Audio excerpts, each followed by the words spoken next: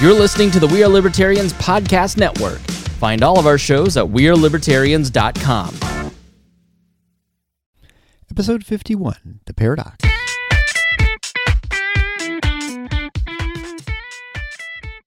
Welcome to The Paradox with your attending, Dr. Eric Larson. He is a practicing anesthesiologist and clinical assistant professor at Michigan State University College of Human Medicine. Listen in as he takes you behind the scenes of what practicing medicine in today's ever-changing world is like with another doctor. The Paradox is a fun and accidentally informative show for physicians, patients, or anyone who has ever found themselves in a waiting room.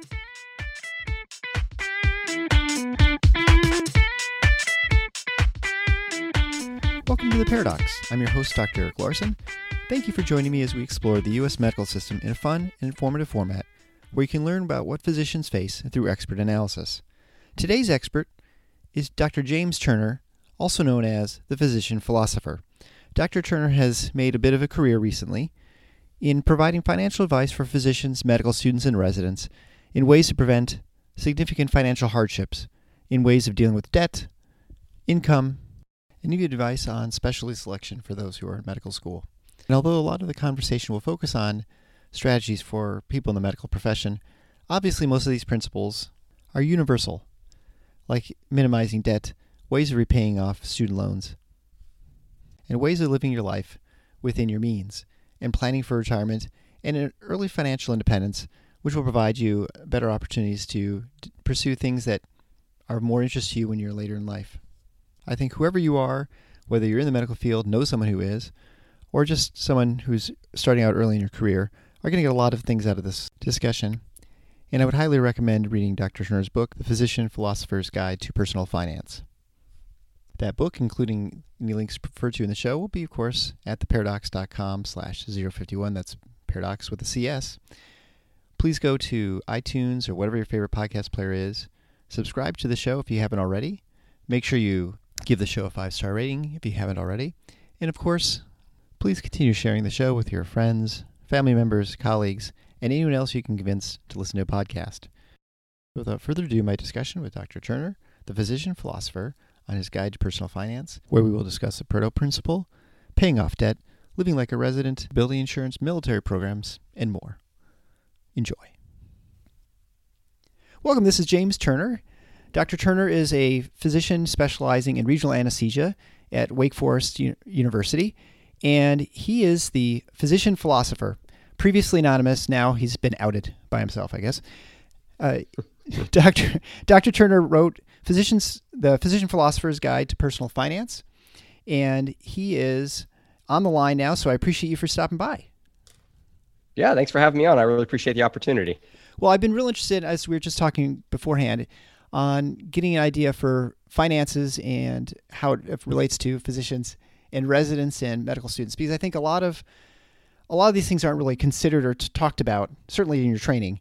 And so I think it's real important that you've done this and wrote this book, and I think it's a good value for people. So why don't you just go through, I guess, what made you get into this sort of, I don't want to say business, but what made you launch your website? Sure, yeah. So I had a bit of a interesting road into this space, which started in medical school, a couple of experiences that were back-to-back in my third and fourth year. I didn't really put the pieces together until my last year of residency, or my fellowship, actually. So to walk you through that, when I was at the very end of my third year as a medical student, we had our first kid. She just turned 8. And when we had her, I thought the responsible thing to do as dad is to get life insurance so that if I died, my wife and my kid would be taken care of.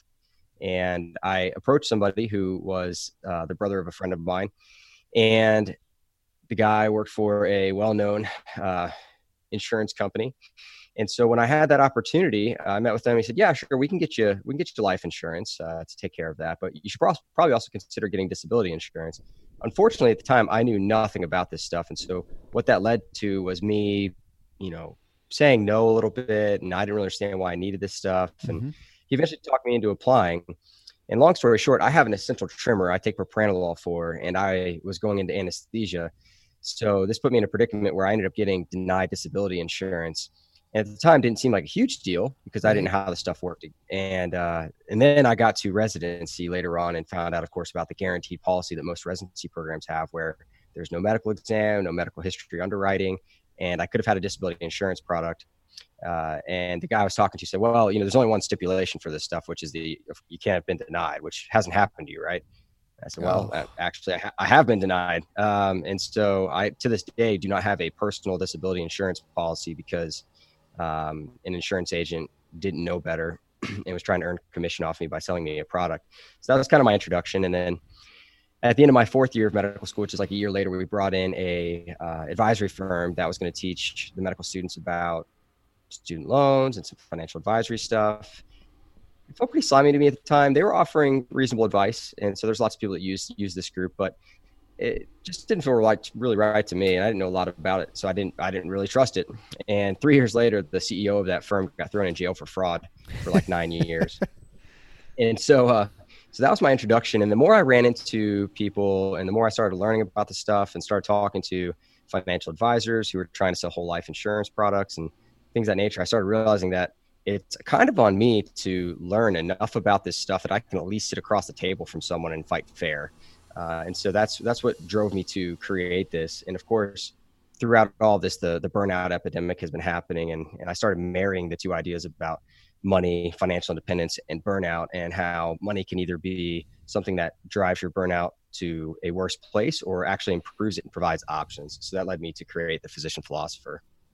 Yeah, it's great. And I think it's real important when you go into any situation in life, any sort of decision, it's important to have some sort of background of knowledge. I mean, no one would expect you to walk into a car lot and have no idea, anything about cars. You have to have some idea what vehicle you want, sort of general idea of pricing. If not, you're not going to get what you need.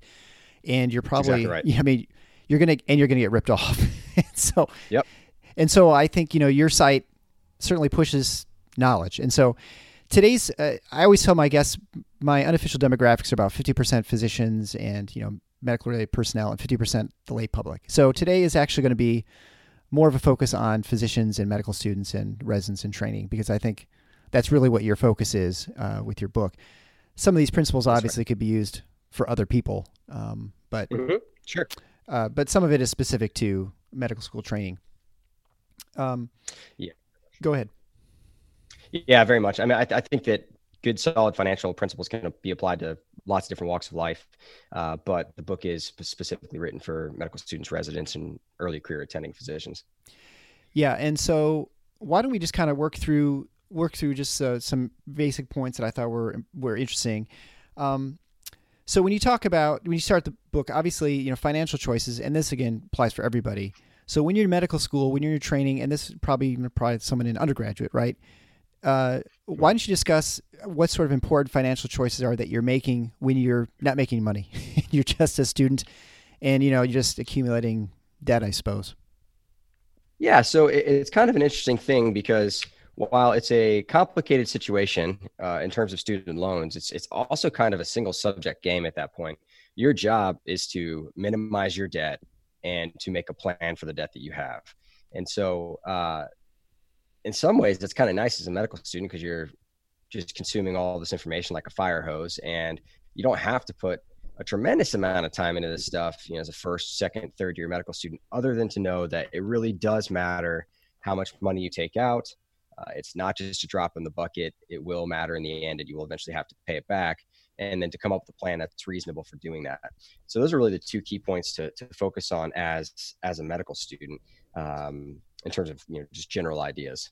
Yeah, and I loved your quote there where you said, the quote is, when I'm an attending physician, this won't seem like a lot of debt, which it's funny. It does seem like a lot when you get done. I'll tell those.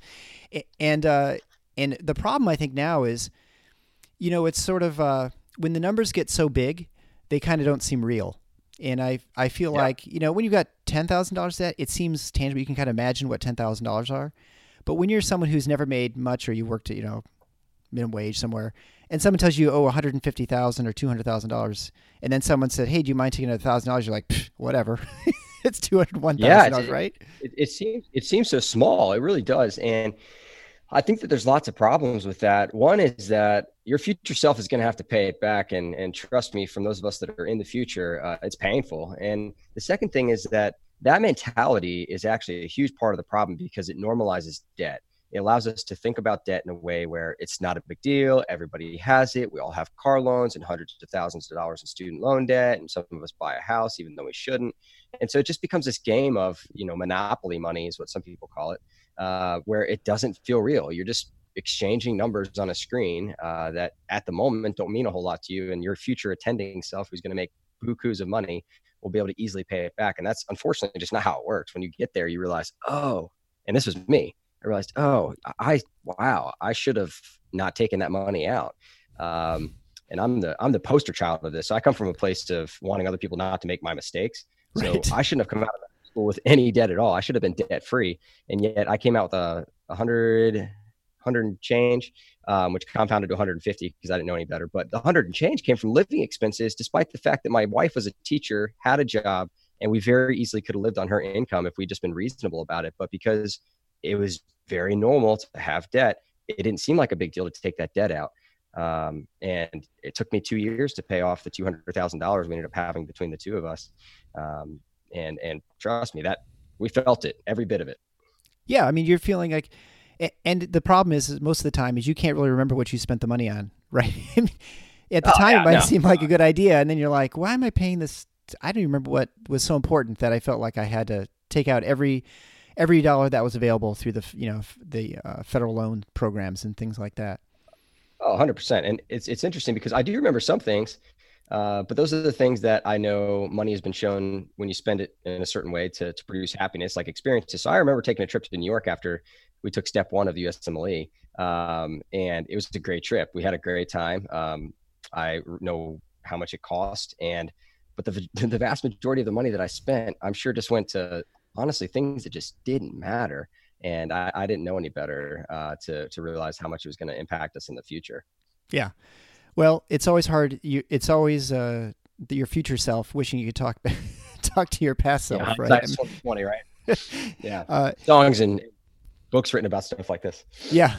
No question, right? Like I would rather have had one less day of work. No one ever says I wish I would have had another day of work rather than a day we spent with family or things like that. Very true. Can you explain what the Pareto principle is? Yeah, so the Pareto principle comes from the idea that, and this is true for many walks of life and many professions and lots of different subjects, but that there's a crucial or essential 20% of any subject that will pretty much accomplish 80% of the results. So in other words, if you learn the 20% that really matters, 80% of the job will get done. And the remaining 20% that you hope to accomplish really comes from 80% of work that you might not even need to know. So the idea being that if you focus on the 20% that you need to know, you don't have to know that much. And of course, the trouble with this is figuring out which 20% is the 20%. Right. And so that's why I wrote the book, so that people wouldn't have to figure that out on their own. They can just kind of, use this book as a primer or a starter to their relationship with personal finance and money. And once they had that, they could decide if they wanted to learn more. But after this book, they don't really need to know a whole lot more than what the book teaches. Right. And so I guess you'd say that if you had to pick the general themes of the book and just living, it's to minimize the debt, as you mentioned, and then to pay attention to how you're investing your money. I mean, is that pretty much sum it up? Yeah, I think so. Minimizing your debt, having a plan to pay it off, how to invest simply and efficiently. And then I guess the only other portion really add to that is having a balance and automating whatever you're doing with your plan. So you have to make those things automatic for behavioral finance reasons. So I was trying to describe to my kids, I've got a 17-year-old, I've got a almost 21-year-old foster son who's from Guatemala. So it's actually been a bit of a challenge just explaining the culture and sort of how things work. Sure. I can only imagine. Yeah, it's been an adventure. It's been fun, but it's been interesting. Yeah. But anyway, to try and explain, especially someone like him, who no one in his family has any sort of, they don't have much of a time horizon as far as, the future. And so for saving and things like investing and things like that. So just briefly explain what the Rule of 72 is. I think and the important thing is that it works backwards too. Sure. So the rule of 72, which I actually learned from Physician on Fire, Leaf, who you've previously interviewed. The rule of 72 is if you divide 72 by the interest that you anticipate getting for your investments, then that will tell you how long it will take to double. And so it makes it where you can have a more concrete idea of the returns that are reasonable and how long it would take for your money to start to grow. And it's basically a starter for figuring out that the more you save, the earlier you save and get a reasonable rate of return, you can expect the money to double more times in your life because you provided more time for it to happen. So it really emphasizes the point of starting to save early. Right. And it's just a recognition of what compound interest is, right? And so, and likewise, if your credit card debt of 7% or something, you expect that your debt will double in 10 years, right? Or approximately. Yeah, exactly. So yeah, and you can do that for any numbers. So like say you expect to get a 6% return on the market. Well, that means your money is going to double every 12 years or so. Mm-hmm.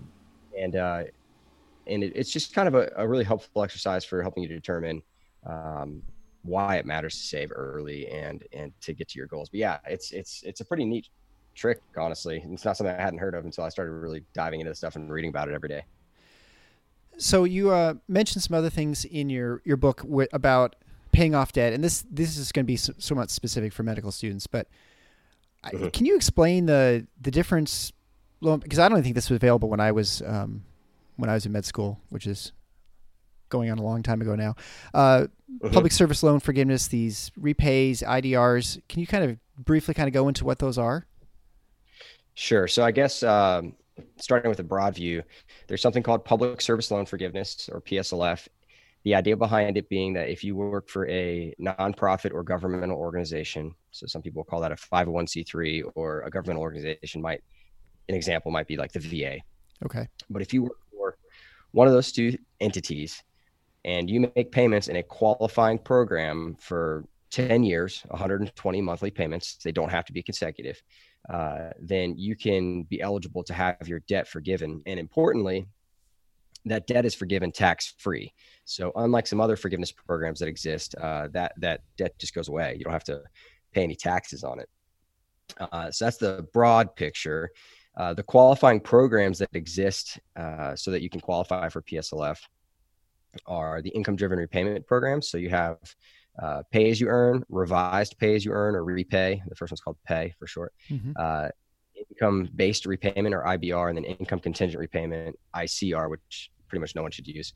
So pay, repay, and IBR are the three most common programs that people will consider to make their payments for 120 months and then get their debt forgiven. That's the general basics behind it. And if you're eligible for repay, now this stuff can get complicated quick, and I don't want to dive into the weeds, right. But if you're eligible for repay and you don't happen to be married to someone that's earning a lot of money, that's a great program, because that program, once you make your payment, will forgive 50% of your remaining interest after your monthly payments. So if you have $1,200 in interest accruing every month and your monthly payment's $200, there's $1,000 remaining, and the U.S. Department of Education will pay $500 of that $1,000 remaining dollars off for you every month while you're in that program. So it effectively reduces your interest rate. And that's the reason why for a lot of residents, repay is better than even private refinancing options, because they can't match that interest rate when you're a resident. Yeah. So are these just for medical personnel, or are these things that people with undergraduate or going to graduate degrees qualify for as well? No, qualifies for all sorts of people. So okay. Doctors, teachers, a whole variety of people, as long as you have federal student loans that qualify. And if they don't, you can often consolidate your debt to make them qualify, because some people have different kinds of loans that don't fit into the various programs. You'd have to look it up for each individual. Mm-hmm. But oftentimes you can consolidate your debt. And as long as you have federal student loan debt, it can qualify for public service loan forgiveness, and you can enter one of these programs regardless of your profession. Okay. So let's imagine I'm a first-year medical student now, and I have no way of paying for my medical school. I'm going to just have to take out loans through the federal government, let's say, to pay for my school, which is going to be $50,000 a year. We'll just say, to make the numbers easy, it's probably more than that. And I'm just starting. So what would you say is sort of like my toolbox? Or my my roadmap for what I should be thinking about right now as far as insurance and disability and debt and paying off and all those sorts of things too. Yeah, so lots to untangle there. To start with, I would look at the student loans. So they're going to come out with about $200,000, which is actually the average for a medical student graduating these days. And with that, they need to come up with a plan. So there are federal forgiveness programs, and there are also state forgiveness programs. So I don't know the programs in all 50 states, Sure. but in North Carolina, where I am, there's something called the FELS program. And the FELS program will give you a certain amount of money every year, so long as you opt to practice in the state of North Carolina for an equal number of years once you finish. And I think they forgive you, I want to say it's like $14,000 per year tax free. And so that's another option for people in North Carolina. And those options exist for all sorts of states. And they also exist for people that are going into primary care specialties when groups are willing to match money. I know there's a program in California that's like that. So I would encourage people to look at the individual state programs that are available to them where they are a citizen or currently in medical school. That'd be the first step. The second step is to determine at some point during medical school whether you plan on pursuing public service loan forgiveness. But either way, your job is to minimize your debt and to take out as little money as you need. And then in terms of insurance products, so those all differ based on what we're talking about. So life insurance, you don't really need it until someone's dependent upon you, because the benefit from life insurance happens when someone dies. And so unless you have someone that's dependent on your income or your future income earning potential, there's not really a need for life insurance. But once you have that, so say you are married or you have a child, or you have some other situation where someone's depending on your income, then that might be worth getting term life insurance, which is not whole life insurance. So term life insurance. Disability insurance is something that is honestly good to get as soon as you are able to get it. But I usually don't advise medical students to do that because unfortunately disability insurance is kind of expensive. So oftentimes in medical school, you can't get it. You don't really have an income that you're protecting at that point. Now, if you can afford it, the day that you want disability insurance is the day before you get disabled. And or, also when you were as young as possible, when you have the least medical problems that you've discovered. So, with that caveat, most people buy disability insurance when they become a resident. And if you have medical problems, then I would pursue the guaranteed insurance policy, which I mentioned earlier, that doesn't require any medical exam or history or underwriting, and do that. But either way, you need to go through an independent insurance agent to obtain all of these products. And what that means is that these insurance agents can offer you products from multiple companies, and they're not employed by a single one of them, which would place them at a conflict to sell you those products, even if they're not what's best for you. So that's kind of the primer on that, I guess. And I think one of the important things too, probably to mention, is with the disability insurance, the advantage of waiting, I suppose, until you're resident is you then can buy specialty specific insurance, right? Because otherwise you might be expected, well, you're not really truly disabled because you can, go train and be a radiologist or something like that, where you don't have to use your hands or something like that. No, that's actually a fantastic point. And honestly, there are only 6 companies that offer a true own occupation specialty specific definition. And that's exactly what you want because, for example, a group policy, which often doesn't have that kind of definition. If you get disabled and they say, well, you could go back and work in the clinic, even though you can't do procedures anymore, they would expect you to do that and to earn your income that way. Because obviously their job as a business is to do everything they can not to pay you a benefit if they don't feel like you deserve it. So the definition is absolutely crucial. And there are only 6 companies that offer a true own occupation definition. Yeah. And it's actually surprising how many people end up being disabled. And I don't mean like scores and scores of people, but there's a decent percentage of people you'll have throughout their career at some point will have something happen. Either, I just looking at my group, and we have about over 100 anesthesiologists, and we've had people who've gotten cancer that was terminal, but actually didn't turn out to be, but they're out for so many years with treatment that you can't really go back. Anesthesia is really tough to go back without like almost retraining in some ways, because it's a skill sort of process. Yeah, for sure. And then someone else had a medical condition that allowed him to work, but not work as an anesthesiologist. So he actually is getting paid disability, and he's also working as a physician in another specialty, but allowed him the ability to continue working if he wanted, because he still wanted to be part of the medical field, but he wasn't, forced to do anesthesia or So anyway, for him, it actually worked out well. And, I guess maybe a boon for him is financially, I'm not sure, but. Oh yeah. I mean, but that's ultimately what you want. You want to have a product that protects you from your specific job and the requirements for what you currently do. And so if 50% of your job is procedurally based and you lose the ability to do that, then you should get 50% of your disability benefit. And if you can still practice medicine or, have a side gig or, side hustle that provides money, you should be able to do that. And that's what the product was purchased for. And you pay a lot of money for it. Right? Disability insurance is not cheap. Yeah, no, it's very expensive. And it's interesting to look at the insurance too, because I feel like it does seem like a ton of money, but when you need it, I mean, you really need it. And and the group policies just aren't, like you said, they're just not the same, and they are designed not to pay. I feel like it's a lot like the VA system. I don't know if you're familiar with the VA as far as the medical payments based on, service related injuries. Like, some guy said he has a bad back because he's a paratrooper. And the military's like, well, that's 40% related to you jumping out of airplanes, or something like that. So you get 40%. Yeah. And so they are all the time trying to minimize their payment. And that's, the government. I mean, maybe that's not surprising, but. Yeah. And unfortunately, that's the name of the game for any business like that, because they're trying to take in all the premiums that they can, and they're trying to dole out as little benefit as they have to. And what protects you there is a really good definition. So that's why the definition of disability in any of these policies is by far and away the most important part of it. And far too often I talk to people that got disability products from a company that don't have a great definition, don't have a great track record of protecting people, and honestly don't have a great track record of paying out the benefit that people feel like they deserve. And so it's just crucial to really kind of have that stuff. And because of all this, and because I don't have a personal disability policy, it's painfully apparent to my family and me. But we have to kind of be creative about how we deal with this problem because of that. And I don't want it happening to other people. Right. So then the next thing is probably one of the most un-American statements in your book, to live like a resident. Sure. I feel it is. And this goes for anybody in any sort of trade, right? Like after the first thing out of school, in college or something, you get your first job, you're not buying, maxing out your mortgage payments and things like that. But kind of go into what living like a resident means when you're done with your residency.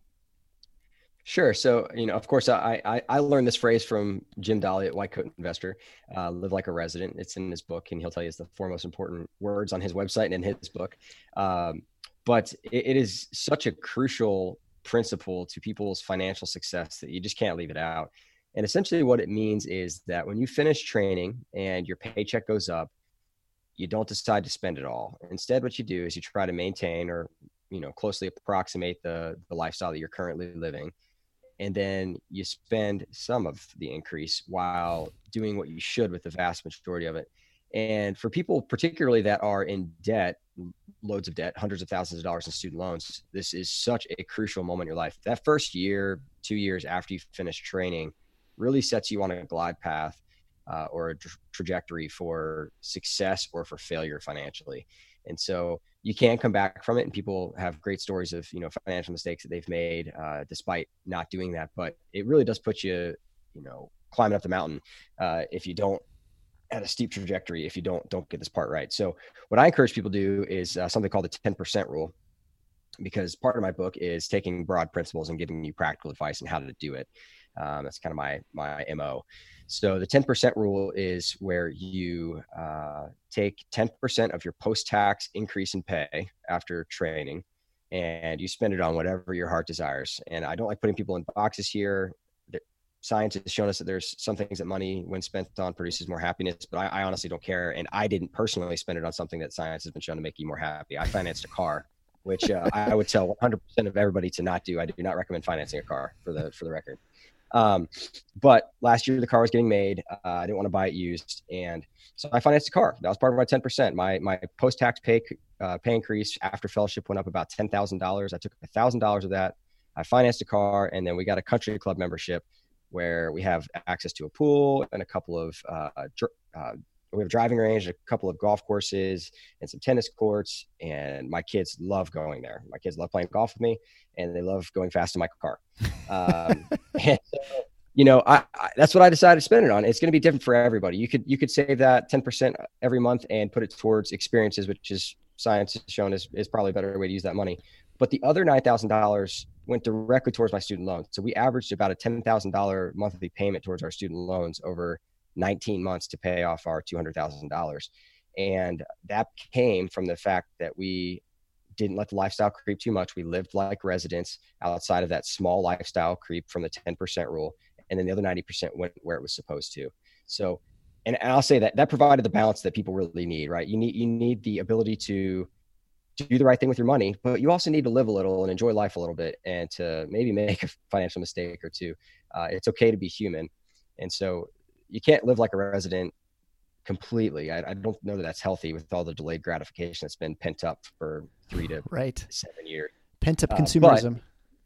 That's right. And we do have a consumerism culture. So you do have to put guardrails on it. And I think the 10% rule is a great way to do that.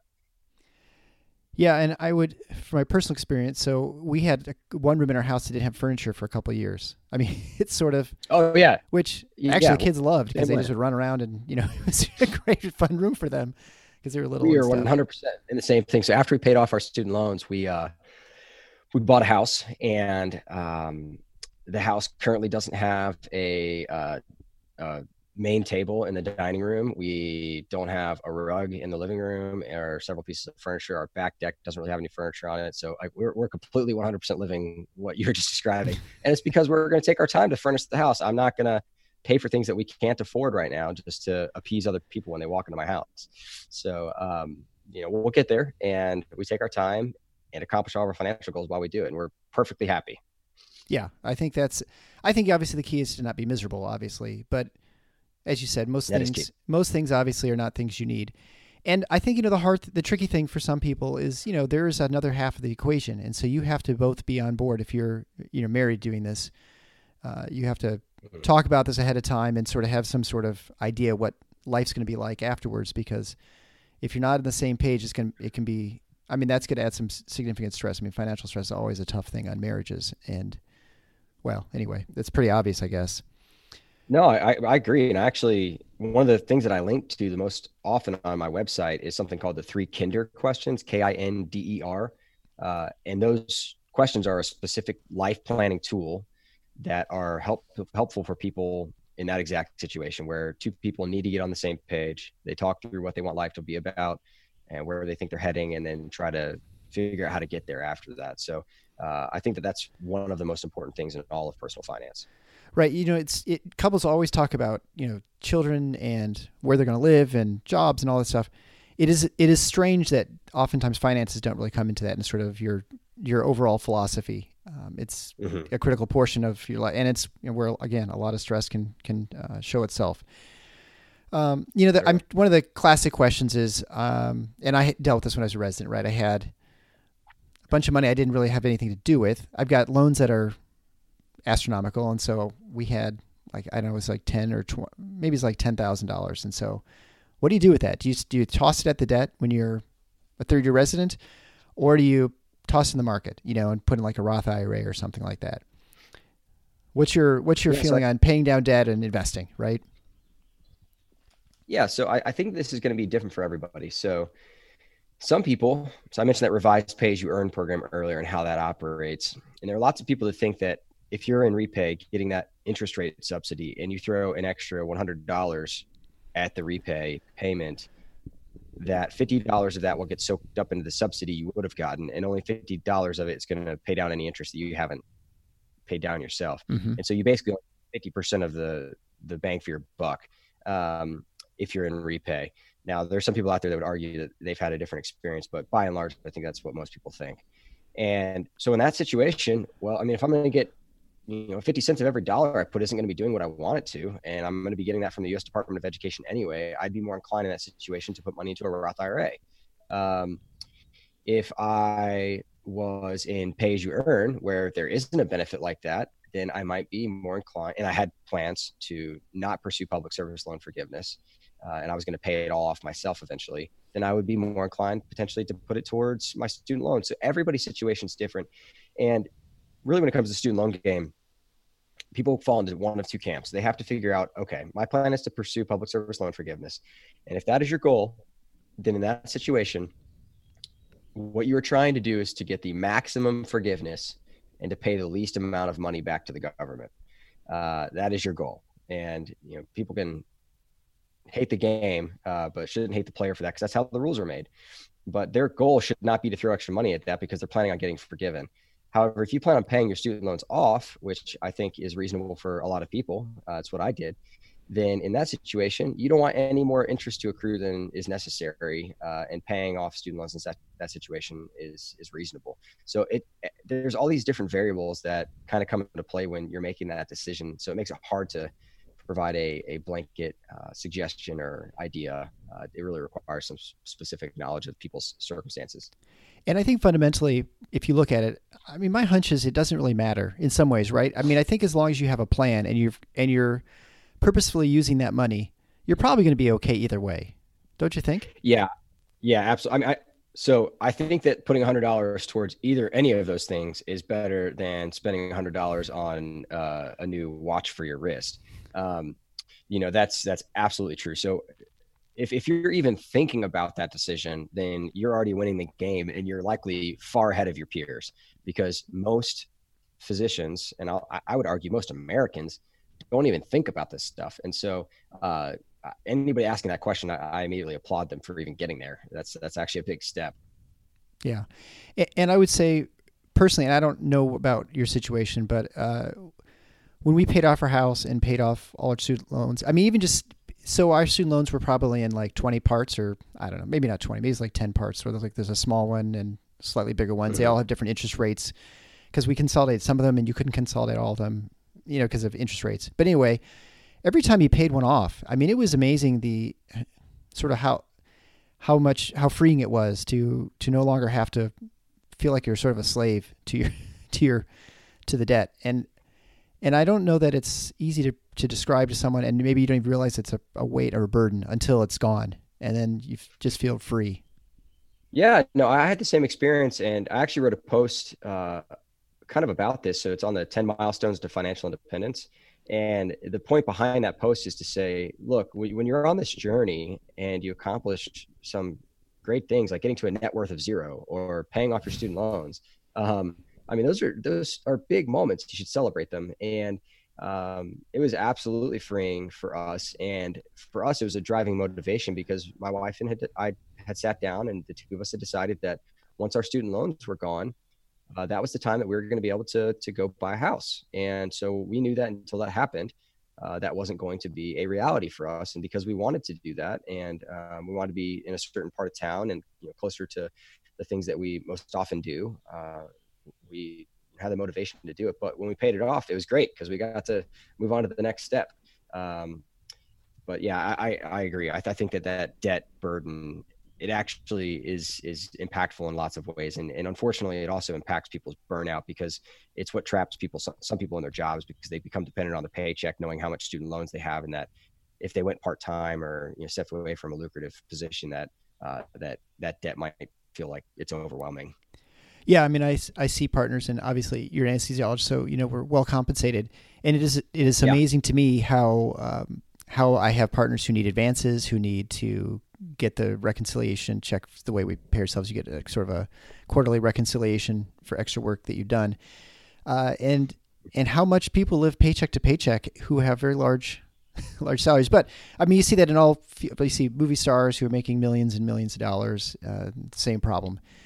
It's a cultural thing, I suppose, more than anything. Definitely.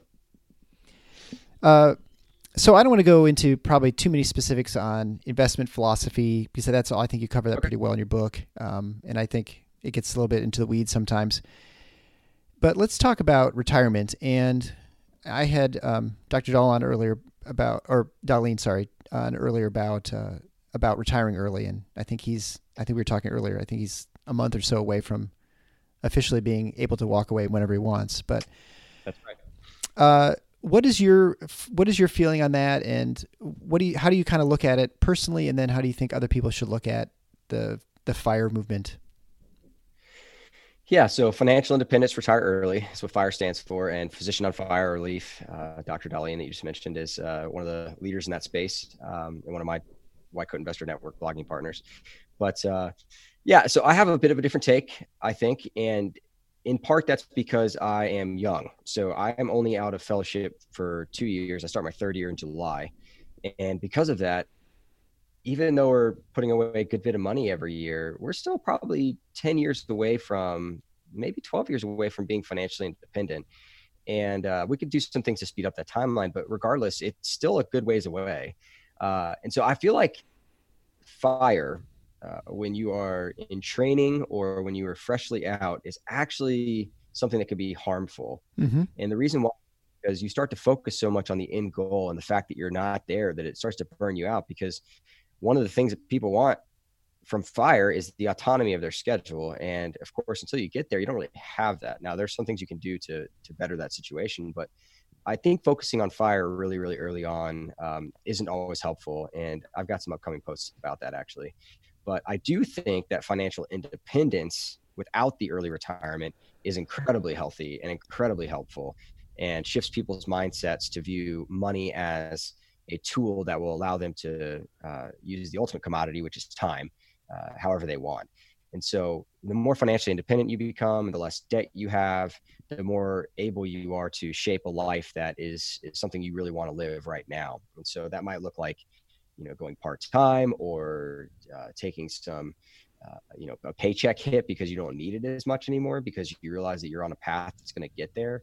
And it also provides options and a bit of an escape hatch from some other things that are trapping physicians right now.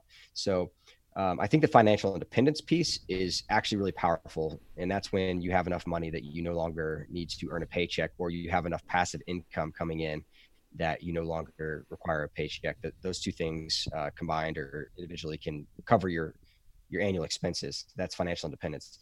But I don't focus much at all on the early retirement piece on my site.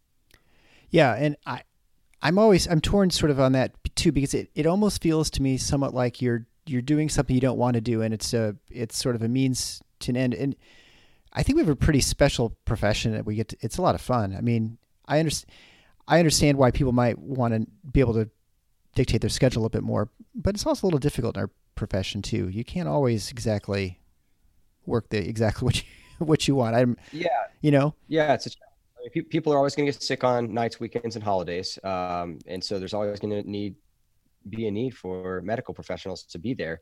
And so you're right that's never going to be a complete possibility.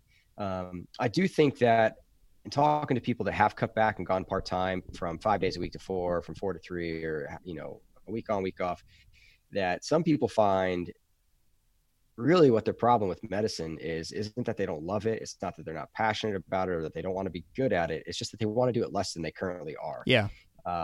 And so I do think that there's some freedom to be found there for some people, but I'm like you. I love my job. I went into academics to be good at teaching, to be good at clinical medicine, and to be good at research. And I do all three of those things in addition to everything else that's going on.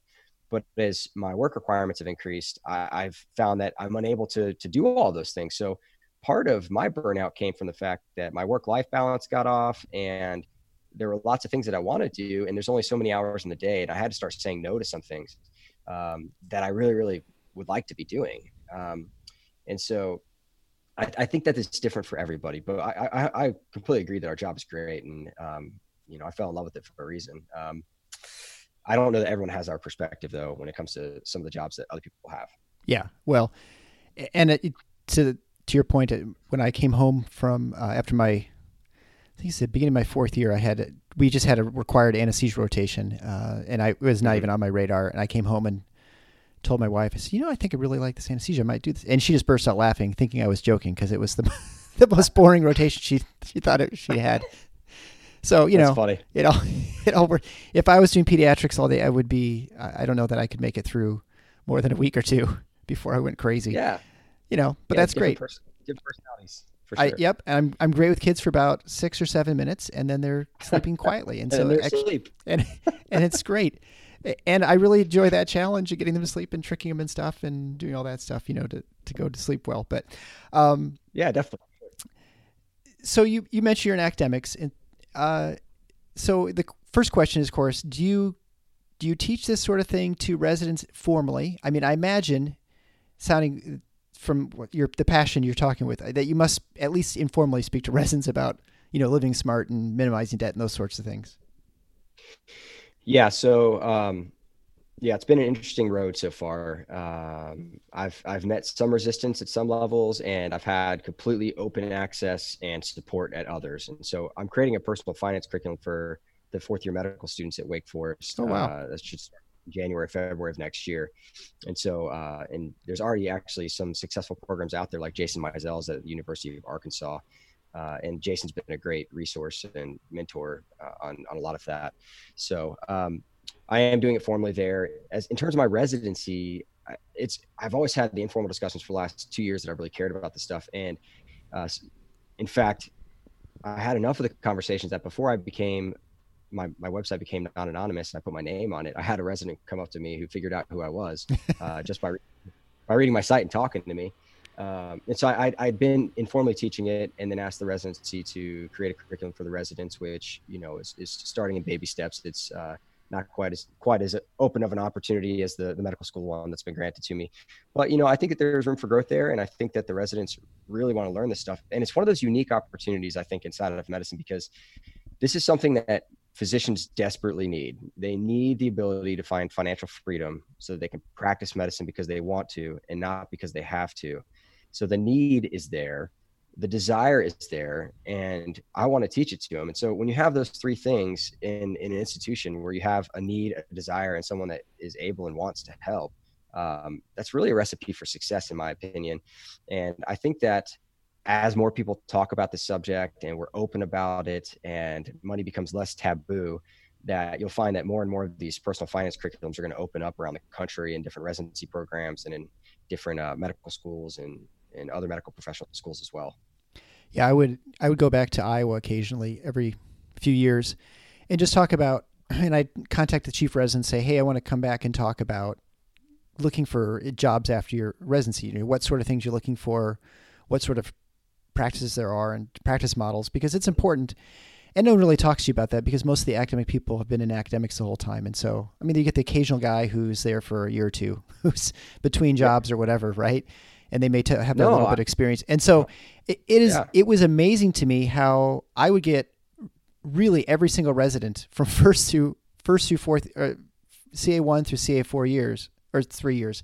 And even the interns who weren't like, somewhere they were on call or something, they would all attend this lecture. Probably better than most of the other lectures that they have in the department, because they all That's just exactly right. want that.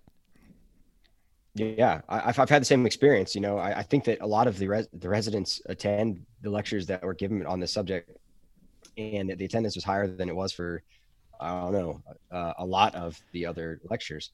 So I had a similar experience, and I actually sat in a lecture that talked about practice models because I am the guy that stayed in academics. I did medical school residency fellowship all at Wake, and then stayed on this faculty, and we had one guy that went away and came back. Him and his wife are both anesthesiologists, and he came back and gave a great talk, and I learned so much from it that I didn't have any idea about because he had a better perspective and actually understood the business of medicine side of things in terms of how anesthesia is built and how the business models work and all of that. Yeah, I remember we were totally isolated for how the billing works for an anesthesia with insurance with time base units and time units and all those sorts of things. Mm-hmm. I had no idea that even existed. It actually took me about a year in practice here until I realized that, we're kind of basing our model kind of like the way we bill insurance companies and the government payers. I had no idea because it was, you're just totally divorced from that as in your training. Yeah, it's crazy to think that we train people to practice clinical medicine, but then we don't prepare them for the business aspect of things and just expect them to kind of figure it out. But unfortunately, that has been the tradition in medicine, and hopefully all of this stuff getting out there will eventually change that. Final question.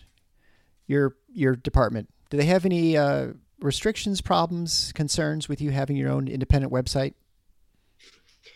So that was actually the reason that I'm open and honest about this. I'm one of completely transparent human beings.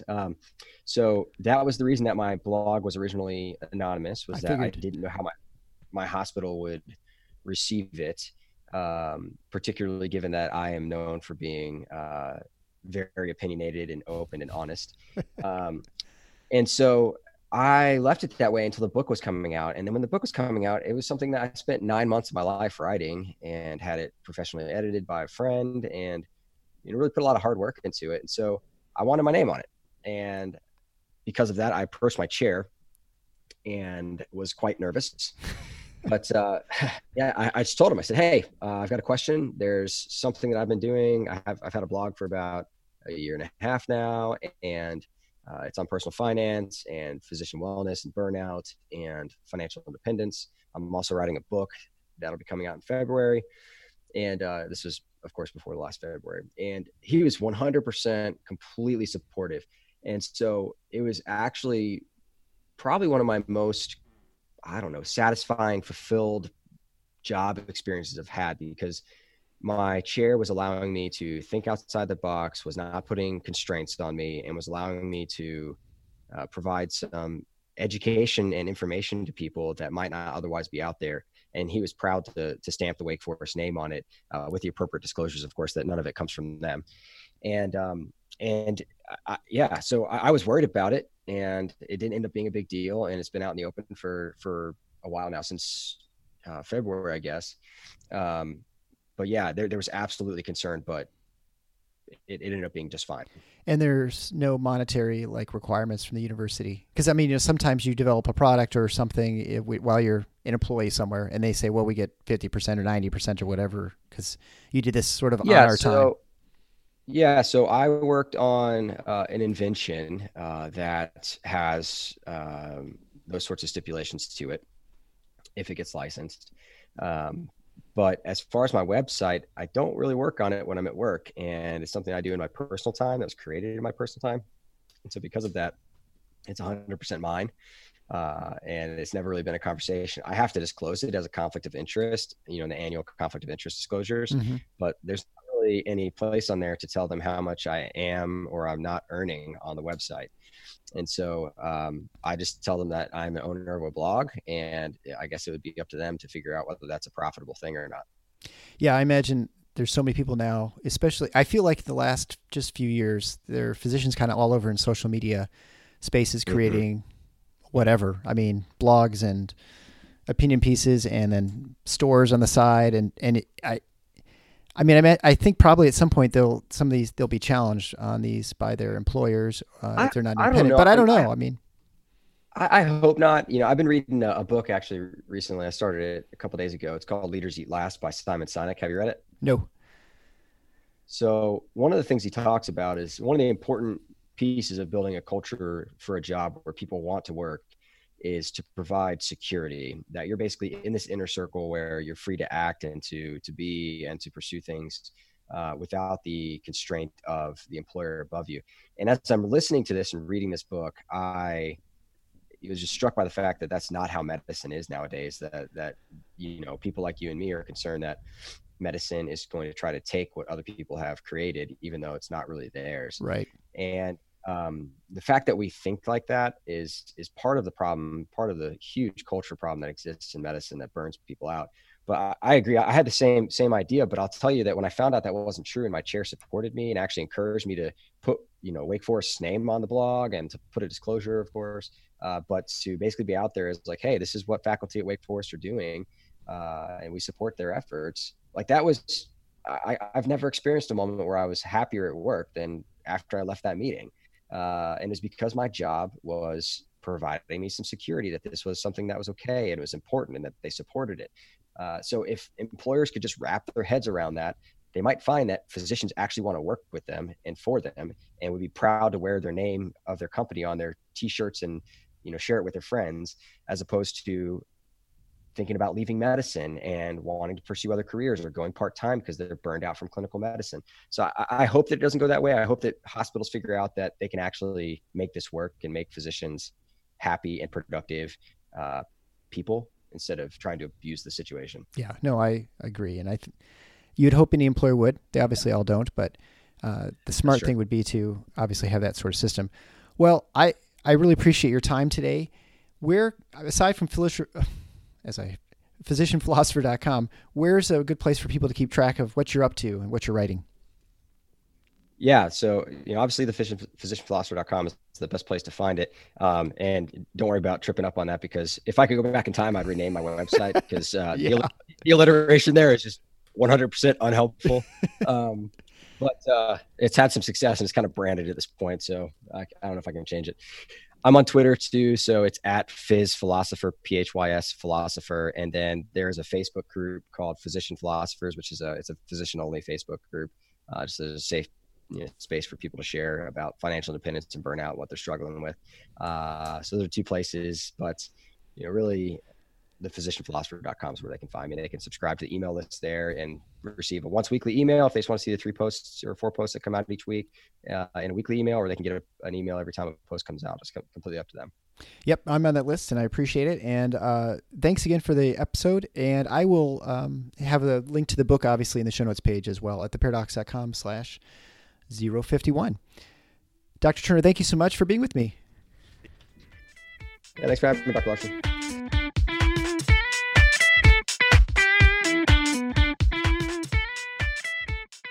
Thanks for listening to The Paradox. If you like what the doc is doing, please subscribe and leave a review on iTunes or Stitcher. And share the show with your friends.